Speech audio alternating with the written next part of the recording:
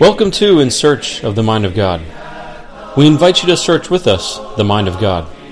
When searching His Word, we can always be sure of our salvation will not be used on man's ideas or false feelings. It will never be our purpose to promote any denominational doctrine of any religious group. Man is fallible, God is not. This program is brought to you by the Port St. Lucie Church of Christ. We are located at 384 East Midway Road here in White City, Florida. This program contains previous recordings from Joe Wilson, who graduated from this life in 2018. We invite you to join us for worship.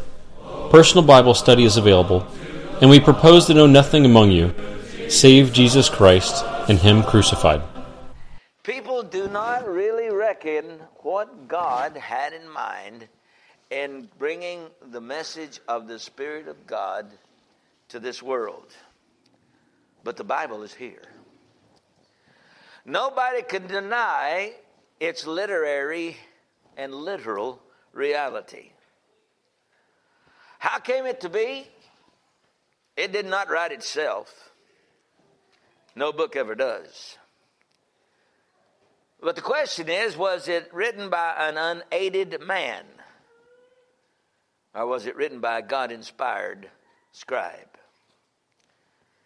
We know who did not write it by the things that are contained in it. And that's Satan and his forces.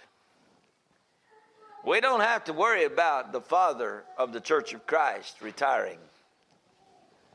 We don't have to worry about him stepping down because of longevity of age. Because he who is the head of the Church of Christ pre-existed time and eternity. Pre-existed sonship as the Father of the Son. Pre-existed creation, himself being the creator of all things.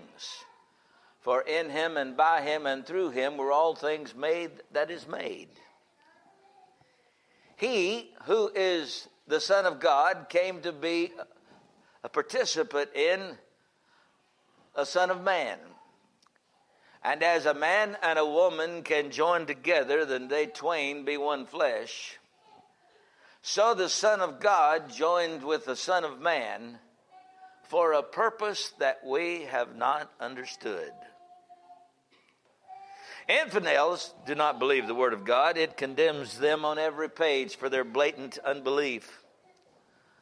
Ungodly men do not believe in the Word of God. Jesus said men love darkness because their deeds are evil. And the Word of God condemns their lascivious lifestyle. And denominationalists do not even believe Jesus is the Son of God. They have written their own books. And having written their own books, think Jesus was a nice guy. And maybe he was at one or two times a prophet. But never consider him to be God. So they have written their own books called, as they start out, We Believe. Anytime you talk to somebody and they tell you what they believe instead of what the Word of God teaches, you know you got a problem. But the Apostle Paul, as he's writing to the Church of Christ at Corinth, does some real mind-elevating instruction concerning the natural and the spiritual man. If you've ever been in a discussion with the Jehovah's Witnesses or the Rutherford students, or, Charles Taz or whomever it was that started that false denomination, they're going to tell you that they are not spiritually discerned, that you are. The reason they're going to tell you that they're not spiritually discerned and you are is that they tell you that Moses and Abraham and Elijah are out walking the earth. And if you used to beat them, you wouldn't recognize them. But since they're not spiritually discerned, they would recognize them. I was in Ohio one time in a meeting, and I had a discussion set up with Nathan Knorr's brother, who was at that time the head of the Jehovah's Witness denomination. And there was a gentleman that came and knocked on the door of somebody whom we were studying the Word of God with. And he told us that he was a witness of Jehovah. Could he come in for the Bible study? Of course we invited him in. And when he came in, he sat down across from me, and I just got up and went over and sat beside him. And when I sat down beside him, he acted like he was a little unsettled, so I just moved a little closer. And as we were going through the study of the Scriptures, he was telling us about Moses and Abraham and Elijah being out walking the earth. And I just moved a little closer. He looked at me and he said, "Why are you sitting so close to me?" I said, "Well, you say you're not spiritually discerned." "Oh, no, because I've seen these men." "Well," I said, "then tell these people who I am." Well, he said, "I didn't catch your name when I entered it." I said, "That doesn't matter if you're not spiritually discerned, or if you are not spiritually discerned as you claim to be. You can tell them who I am. You know, they don't." He said, "All right, I give up. Who are you?" I said, "I'm Paul the Apostle." He looked at me and he said, "You're a liar." I said, "No more than you are." I said, "You can't witness to God, and I'm not Paul the Apostle," and we both agree on that. But they have taken the verses that we're going to be reading this morning, have mutilated it, and tried to let on like that you and I are not spiritually adept at what the God of heaven intended for the work of the Holy Spirit to be.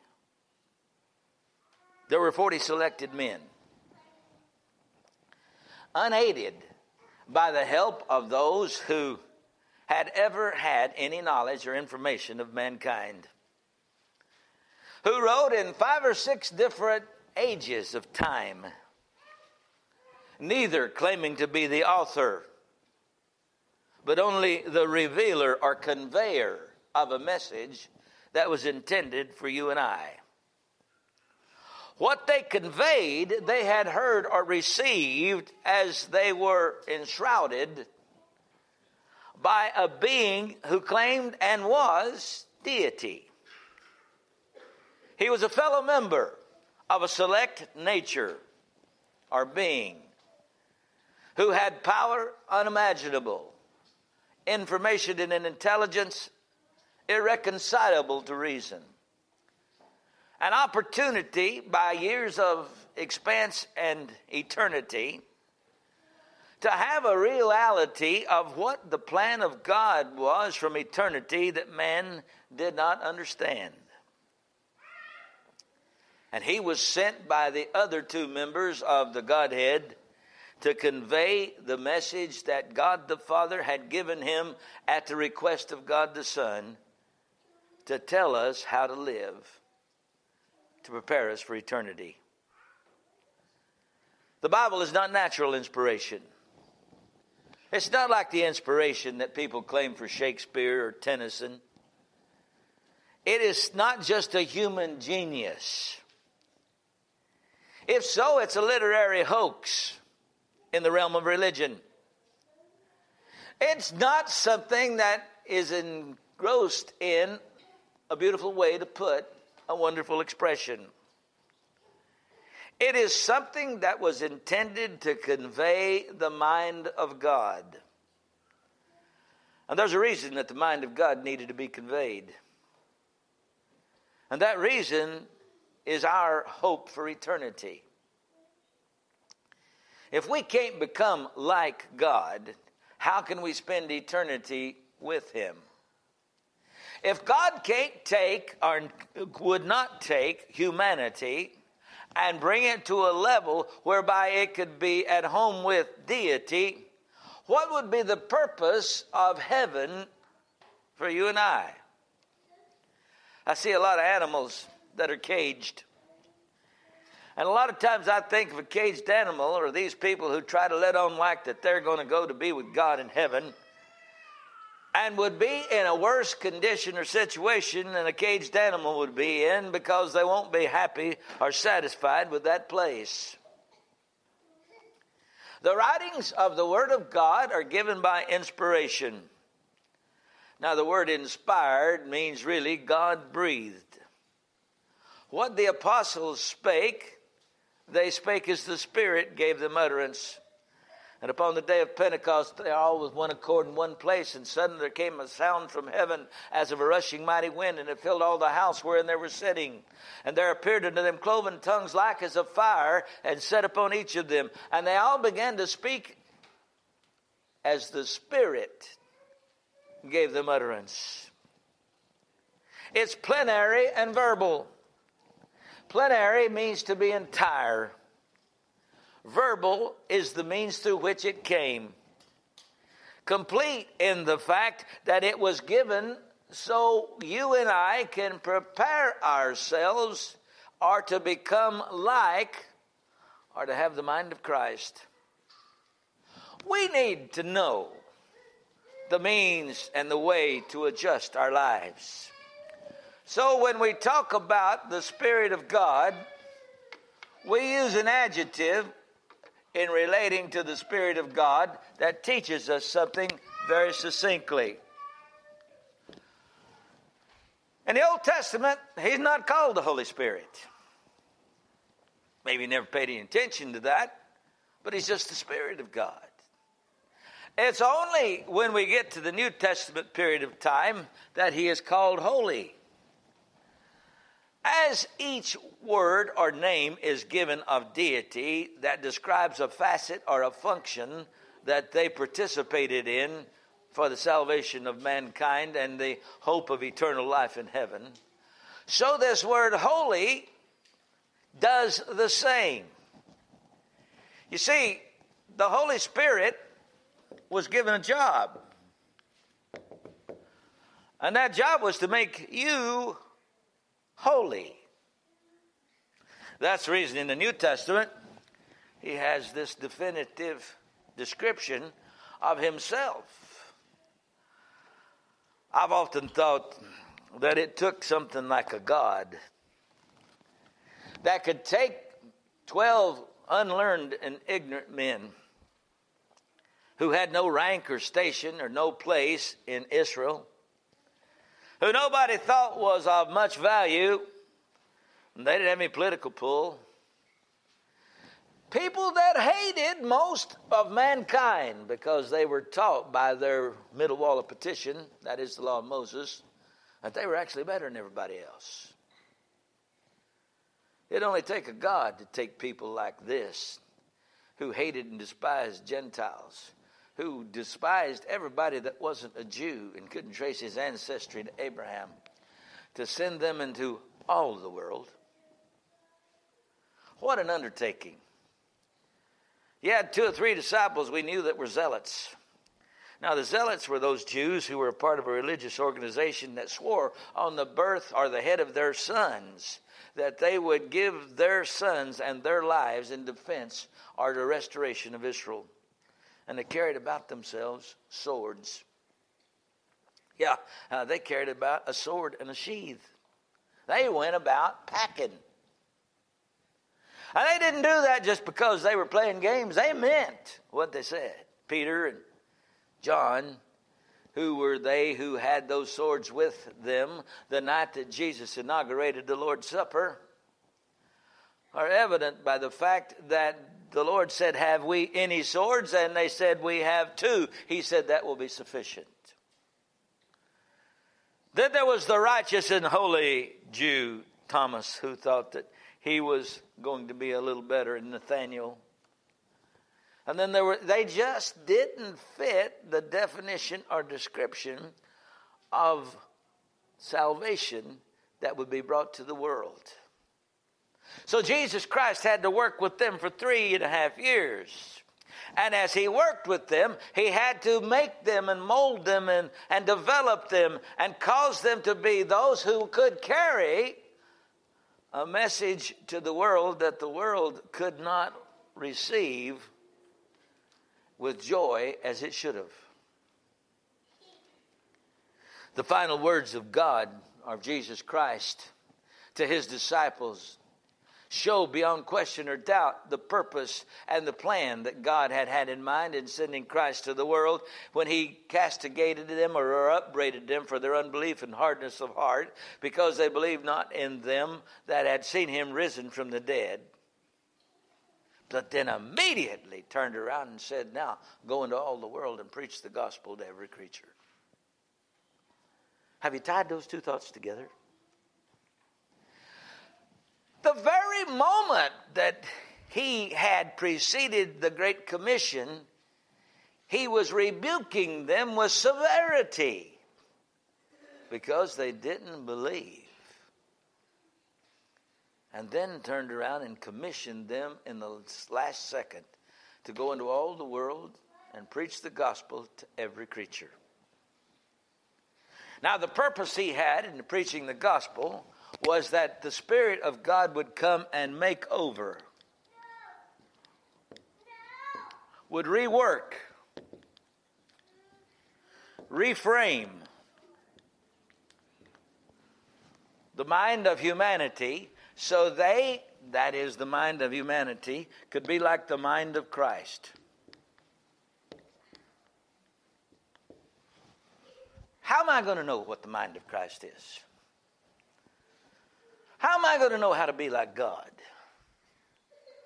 You mean I could take some old gray-headed man that's sinned as much as I have, that has written some kind of a catechism or a creed or a manual that relates to me about his experiences of salvation, tells me about the wonders of the working of what he calls God, and relates to me rules and regulations that are different and distinct from what God has stated, and that's the person I'm to follow to eternity. Jesus, as he was commissioning the apostles to go into all the world, says, settle this in your heart. There's going to be a change coming. There's going to be a different purpose for the Holy Spirit. And the Holy Spirit is going to take over and make over, and we rework and reframe your mind so that it can be like mine. With people not understanding the purpose of the Holy Spirit, there's sometimes that there are those among us who want to reject and rebel when the God of heaven has commanded. I have every once in a while people tell me that they know better than God as to how to make me a citizen of heaven. You know, it's kind of an interesting thing that man thinks himself wiser than God. Where did he get the impropriety or the outright disrespect to put himself in the place of God and correct or discharge his words instead of the words of God and bind them upon his followers? How is it that that man who has never known God, who's never been in fellowship with him because he's never known him in the free pardon of sin, how is it that that individual can tell me how to be a citizen of heaven when he knows nobody that's there, has never been a part of that community? When the scriptures keep saying, you have to have the mind of Christ, or let the mind of Christ be in you, or let this mind be in you, which was also in Christ Jesus, who thought it not robbery to be equal with God. When you understand that God is trying to rework or remake, then you don't complain about how many times you have to come for a work session. Oh, every once in a while my brethren complain about having to come to the services too often. Somebody told me the other day, well, I don't want to go to the Port St. Lucie Church of Christ because they're real serious. They have more than 2 services a week. And yeah, we even get together on Super Bowl Sunday evening. What a strange bunch of people we are. We come together to study, to read, to comprehend, but we're not doing this just to make fun of ourselves or to make light of our inability to comprehend. We're working on making ourselves like Christ. We have a job to perform. Jesus said, I've prayed to the Father, and he'll send you the Spirit. in John 16 and 13. And when the Spirit comes, he'll lead you and direct you into all the truth. He shall not speak of himself, but whatsoever he heareth of me, that shall he say unto you. And he will show you of mine, for he'll show you of things to come. What was coming? The mind of Christ. The purpose that God had in the Spirit of God coming to this world was to make us capable of citizenry in heaven. Now, when we talk to the Apostle Paul, as he is written here in 1 Corinthians, the 2nd chapter, let's look and see if this doesn't follow suit to what he's teaching these Corinthian brethren. I don't know about you, but there was no congregation in the New Testament era that I would not want to preach for if it wouldn't be the Corinthian Church of Christ. You talk about a messed up congregation. One that I wouldn't even know where to start to try to get corrected. I don't know how the Apostle Paul just didn't throw up his hands, walk off and say, okay, I quit, you've got me. But this was that congregation. But let's start with verse 9. Eye hath not seen, ear hath not heard, neither hath it entered into the heart of man what God hath in store for them that love him. Now, I used to quote this, and it's beautiful, so it's poetic. I mean, that's the reason I love the King James translation. Not only does it teach the truth, but it does it in a poetic fashion that engenders itself to your heart. What eye? The understanding and the comprehension of man. The mystery of the ages.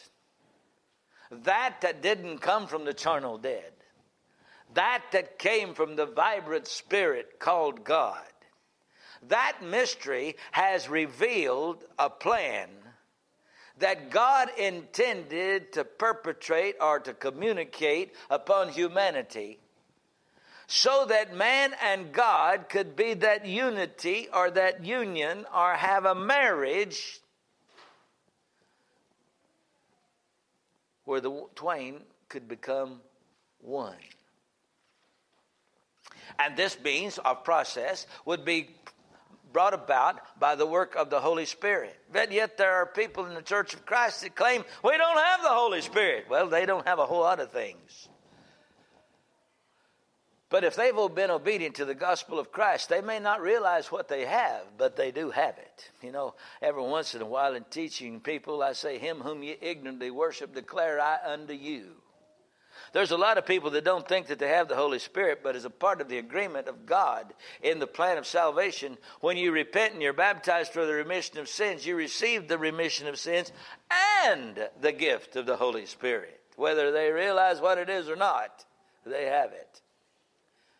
And what it does and the purpose of its existence in Christianity is beyond recognition the greatest work that God has ever performed on man. We have the mind of Christ. We think like he does. We talk like he does. We live like he does. We work together like he did. All this doesn't come about because of some means that is our genius. This comes about because we look at and continue to work at and continue to read and study and continue to look into the pages of the book as in a mirror. And then we looking in that mirror, we're adjusting our lives so that we're always able to see those things that are wrong. But the mind of man, the mind of man would have never thought of taking man and making him a joint heir of God. The mind of man would have never concluded that man who had sinned not only could be restored to the fellowship of God by the blood of his Son, but then take that human being who had cursed and sworn and been profligate in any kind of debauchery that the man's mind could ever invent, and one day introduce him to the royal tribune in heaven as a citizen of that great country. Oh man, you think it was a job to take these apostles and send them into the world to make over that they were a part of when they didn't love the world to which they were sent.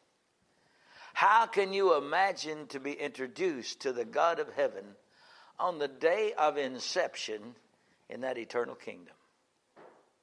What would it take? How would it be that God, well, this is a work of God that man has not understood. And the redemption that is now available had a purpose in mind. When our children were born, we didn't set them out on the street corner and pat them on the rear and said, now go out and make your living.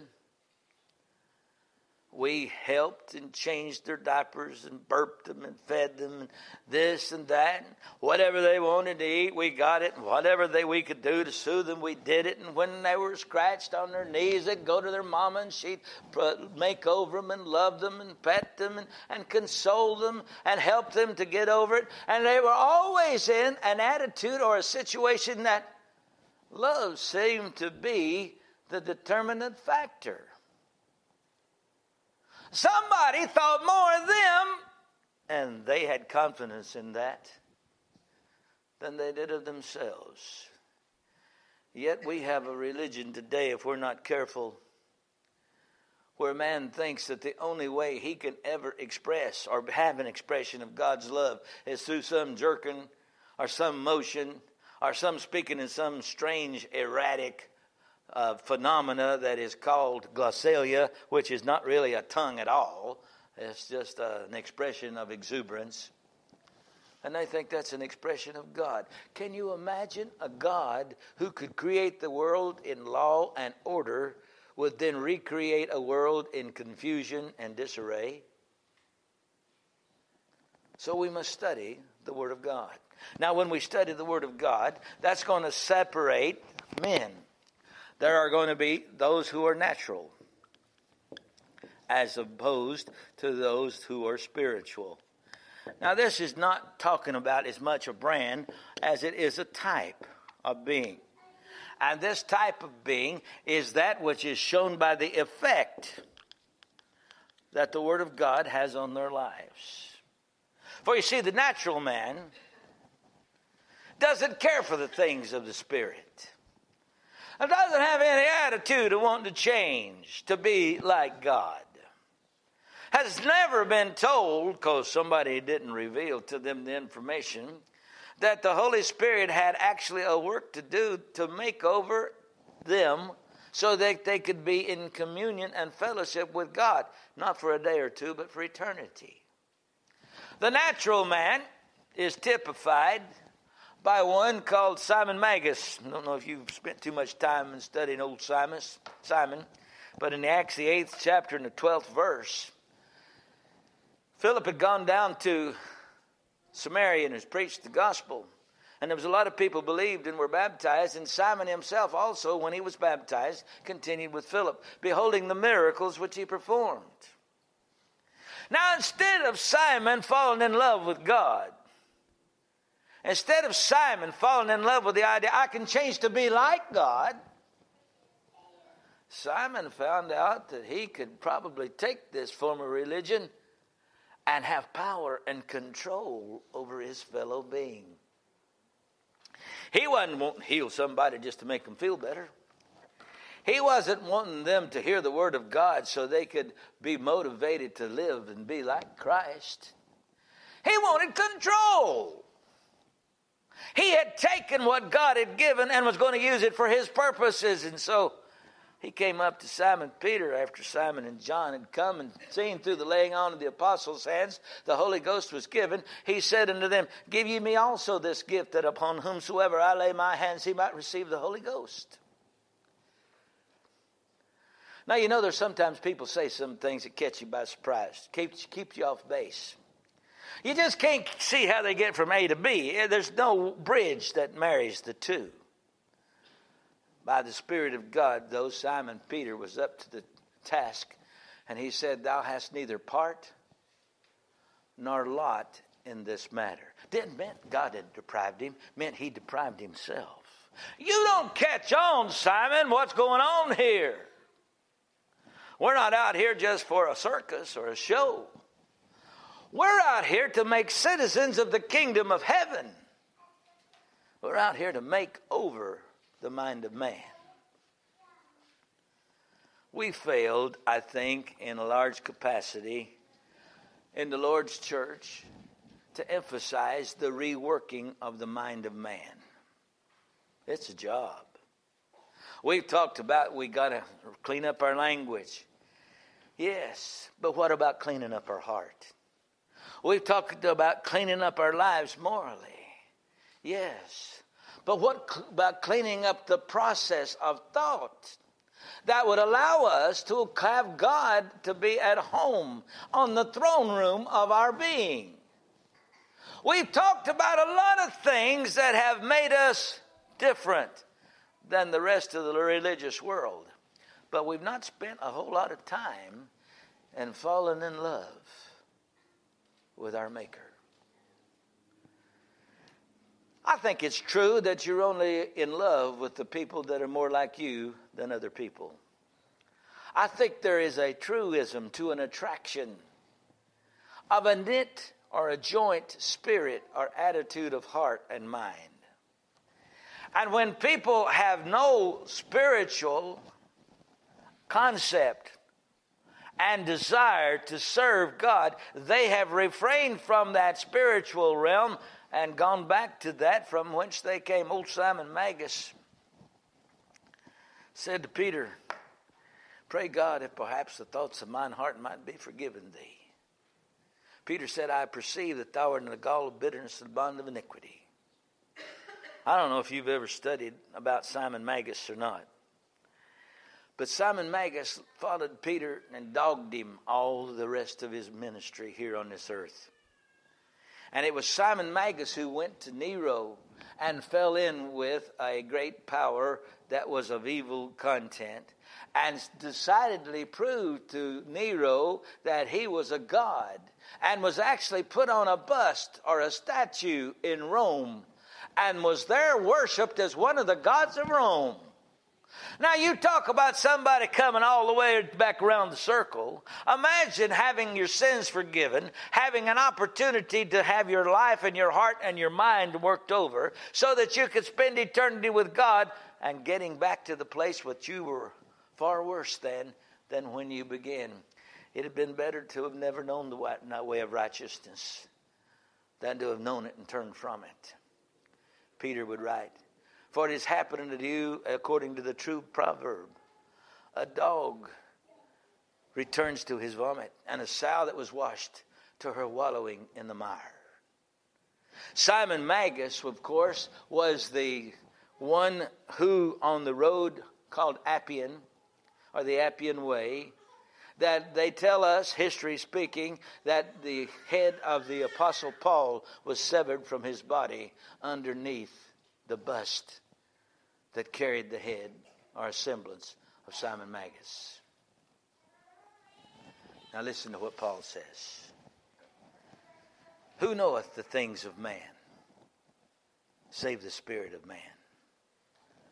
The person who knows you better than anybody else is you.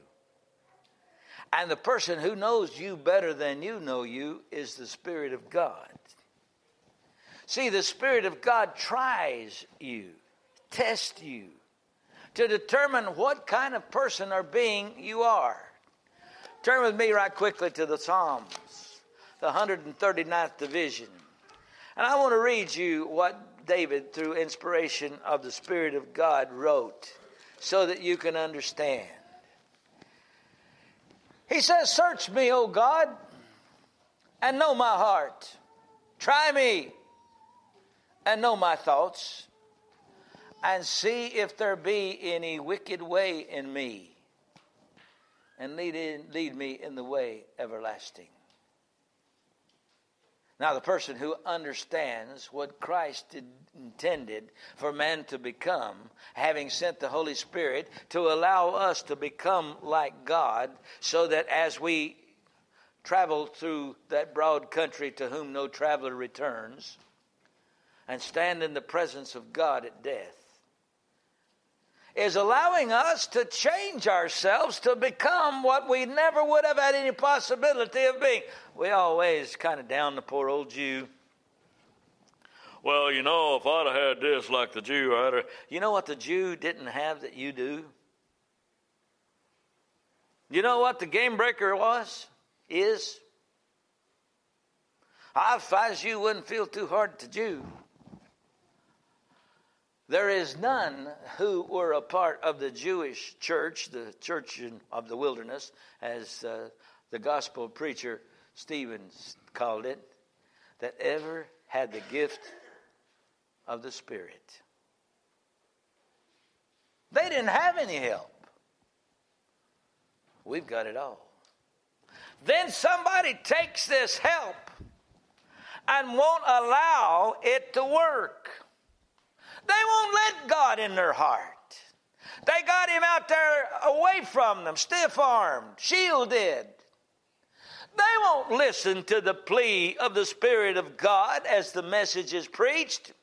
They're going to play with their phones. Are they going to play with the babies? Are they going to look through the songbook? They're going to waste their time, and God can never get in. Because the natural man is never going to be controlled by the Spirit of God. The Spirit of God is going to cause you to weep when the gospel is preached. Rejoice when sinners are baptized into Christ. And be exultant as you sing songs of praise to God. Instead of sitting back and acting like you're at just some old show that's never had any intent and purpose in your life at all. The mind of man won't receive the message of God unless the Spirit of God is allowed to work in his life. You say, how do you know that the Spirit of life, the Spirit of God, is working in my life? You change. Oh, that is a given. You change your purpose in living. Why is it that you're here? Just because your parents 4 or 5 generations ago looked into the right building, were baptized into Christ, and you didn't know any place else to go, so this is where you attend? Or was it because somebody had led you astray and you found out the truth, and through love and conviction and obedience to the gospel, you knew that you'd found the truth of the Word of God, and you were set on fire from heaven with the message of the Word of God to try to teach somebody else that you had not been taught yourself, and you had fallen in love with the Lord. And every day as you live and every step that you take, you keep falling in love with Him. Because the Spirit of God is changing you, is remaking you, is remolding you. Oh, now there won't be a sign up on your wall. Oh, well, you did this today that you didn't do last week. But I'm going to tell you, as you keep looking in the mirror of God's Word, yeah, I used to not think that. Oh, is this the way I'm supposed to be? You see, the natural man receives not the things of the Spirit of God because they're foolishness. Now, that doesn't mean that's something to be mocked and made fun of. It just means something they can't control. There are some people that won't be children of God because they can't control the Spirit of God. And so they won't let the Lord in their lives. And they can't know Him, because they spiritually destroy that effect. But the Word of God has come. The Bible is here. You can't deny that it is. You can't deny that there has to be a change wrought in your life. And if your life has been one that hasn't changed over the past few years to be more like Christ, you better look into the perfect law of liberty. And being not a forgetful hearer of the word, but a faithful doer of the word, you better watch how you're blessed. The Spirit of God is the judge that will allow you to determine your prejudgment. There's a lot of times that people born at death don't understand how much God has loved us. If you and I go into school, and I used to have some of these classes, You and I had tests, and we had the test given us before we took the test. We do pretty good, wouldn't we? Unless you were so lazy and so sorry you wouldn't do anything. And then it wouldn't have mattered anyway. But the Spirit of God allows us to test ourselves and try our hearts and determine our obedience, so that by the motivation and the determination that we have within us, we can determine how we'll pass the test of death, which comes in a moment, in a twinkling of an eye. For it's only once appointed unto man to die, and after that the judgment.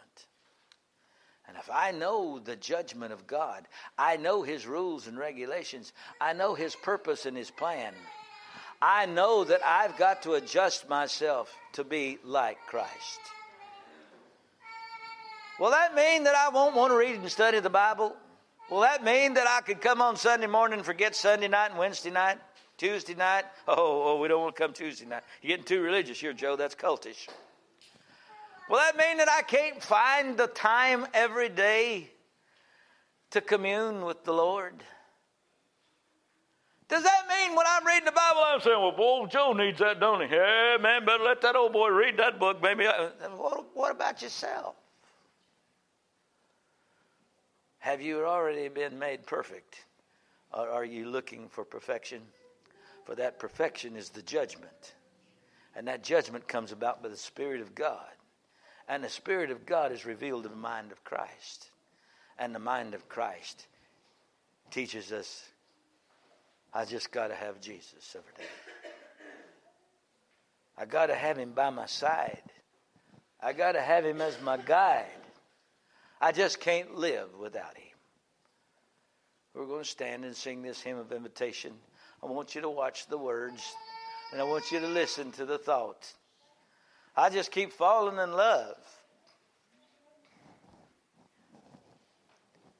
Will you come, if you need to, as we stand and sing? Praise the Lord, praise the Lord. We hope you have profited from today's study of In Search of the Mind of God. If you would like a recording of today's program, please visit our website, our podcast on iTunes and Google Play, or even our YouTube channel. Remember, never take man's word, only God's word, the Bible. Demanding a book, chapter, and verse for everything you accept on its belief. Thank you for listening to today's broadcast, In Search of the Mind of God, with graduated preacher Joe Wilson. Thank you for joining us on this segment called Searching the Scriptures. On this segment, we'll be discussing subjects that people tell you God has taught, which in fact He has not. We will cite book, chapter, and verse, or thus saith the Lord. We will explain by your comprehension, which is easily done, that God has not commanded these things. Then it will be up to you to decide. We will not leave the devil the last word in any discussion concerning the Scriptures. Our premise is to have you write these, and we will discuss them. So send these emails, if you will, please, to the PSL Church of Christ at gmail.com, or join the discussion on Facebook, YouTube, and our website again, pslchurchofchrist.com. Thank you for studying with us. Thank you for joining us again in Searching the Scriptures. Paul told Timothy, search the Scriptures. And Jesus taught, as He was here on this earth, search the Scriptures, for in them you think ye have eternal life, and they are they that testify of me. As we search the Scriptures, we search the mind of God. We're trying to find out what God taught, not man. We're not interested in some priest or pastor or reverend's concept of what the Scriptures teach. For you see, God wrote the Bible through the Holy Spirit as He inspired the apostles for you and I.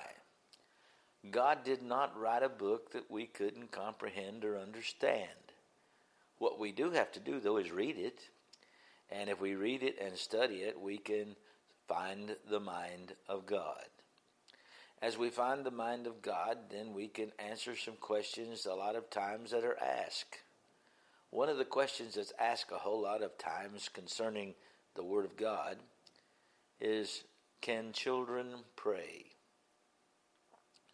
Now, there's a lot of people that think it's a universal right of anybody in any time and at any place to pray, even children. But the question comes, can children pray? Now, there's a lot of things that have to exist before prayer can be an actuality. First of all, God has to acknowledge the prayer. Then there has to be a means by which the prayer is acknowledged. And there has to be a person that God will allow to use that means. And there has to be a reason for the prayer. So let's look at those four things right quickly. In prayer, one of the criteria is that there must be an existing priesthood, more particularly a high priest, in order to get us to the throne of God and get us into the realm where God will hear. In the speaking of children and their praying, they've never been separated from the throne of God by sin. The only thing that can separate us from God is sin, for the eyes of the Lord are over the righteous, his ears are open unto their prayers, but the face of the Lord is against them that do evil. 1 Peter 3:12. Behold, the Lord's hand is not shortened that he cannot save, nor his ear heavy that he cannot hear. But thy sins have separated between thee and thy God, so he will not hear your prayer. Until a child becomes accountable and sins, there is no breaking of the communication between the child and God. Paul writes in Romans 7, I was alive without the law once. But when I became a man, when I became acknowledged as a person who could think, when I became accountable, sin came into existence and I died. And the law that was ordained to life I found brought death. Sin, taking occasion by the commandment, deceived me, and by it slew me. I was alive, he said, without the law once. That didn't mean that Paul was so old that he pre-existed the law of Moses. No, that just meant at one time in his existence, before he was commensurate or amenable or having to be obedient to the law of Moses, he existed when the law of Moses had no effect over him. That, of course, was the period of time before he committed sin. But when he did commit sin, he was separated from the covenant or the fellowship with God. When that covenant or fellowship was broken, there was no means that Paul had to restore that fellowship. That's the reason Jesus Christ came in the flesh, died on the cross, shed his blood, that those who repent and are baptized for the remission of sins might meet it in the watery grave of baptism and rise to walk in a newness of life. And for the first time since that communication link was broken because of sin, it could be reestablished because of the absolute forgiveness of all sin. But at that period of time when we become a part of the Church of Christ, or become those who are called the saved, or saints of God, we have to continue to walk in Christianity and by the commandments of God in order to continue to be saved. The Apostle John, by the Holy Spirit, writes, if we walk in the light as he is in the light, then we have fellowship one with another, and the blood of Jesus Christ, God's Son, continues to cleanse us from all sin. Now, the way that the blood can continue to forgive us of that sin is to be in the body. Your blood in your body cleanses that contamination in your physical body because the blood flows through it and washes it to safety. The reason that a person who's a member of the Church of Christ can continue to be free from sin is to continue faithful in obedience and in fellowship with the Church of Christ, to which they've been added after they were baptized into Christ for the remission of sins. Once they've been added to the Church of Christ, Jesus Christ becomes our high priest. As he becomes our high priest, we have a means or an avenue to get to God the Father in prayer. We come before God the Father through Jesus Christ. We come clothed in Christ. Paul writes, "For as many of you as been baptized into Christ have put on Christ. There's neither Jew nor Greek, bond nor free, male nor female. You're all one in Christ, for Christ are Abraham's seed and heirs according to the promise." Now, a child has never become a sinner. Therefore, they have no need for a priest or a high priest. And their sin has never been something that broke the fellowship of God. So Jesus said their angel, their spirit, their soul, always is before the face of the Father which is in heaven. Matthew 18:10. So there's no reason for them to pray. To whom would they pray? What would they call God when they prayed? Would they call him God the Father? Would they pray through Jesus Christ? Would they have the understanding that at one time that fellowship had been broken but now has been reestablished? No, children don't pray. They don't partake of the Lord's Supper. They don't give of their means to support the church. They don't eat of the bread and drink of the cup as it's passed. They don't do what Christians are commanded to do in worship. Because of this, their situation before God is not the same as ours. They do not need a high priest. They do not need one to take them into the presence of the Father, since they're always there in his presence until sin has broken that fellowship. So don't ask your child to pray. Somebody says, "Well, I just want to teach it as a good example." Well, do you let them give as an example? You say, "Well, I'll give them a quarter and put it in." But they didn't earn that, so they're not really giving. They're just transferring. Do you allow them to partake of the Lord's Supper just as a means of teaching? Do you allow, you just don't ask somebody who's not qualified to participate in something they're not asked to participate in. No, children do not pray. To whom would they pray? What would they call God the Father? Who's their high priest? Why is it that you're trying to get them to participate in commands that are demanded of those who have been sinners and have been saved from that sin, called Christians, when they themselves have never become a sinner by disobedience to the law of God? Hopefully that's helped you. We'll talk about more of these things as we continue to search the Scriptures. If you enjoyed today's sermon, read our regularly updated blog for insightful articles by visiting us online at pslchurchofchrist.com. If you would like to watch previous sermons, they can be viewed on our YouTube channel at youtube.com/PSL Church of Christ. Connect with us on Facebook at facebook.com/PSL Church of Christ. Or, if you prefer to visit us in person to learn more on Sunday morning at 9:30 a.m. and 6 p.m., as well as Wednesdays at 7:30 p.m. And you can visit us at 384 East Midway Road next to Walgreens. See you next week.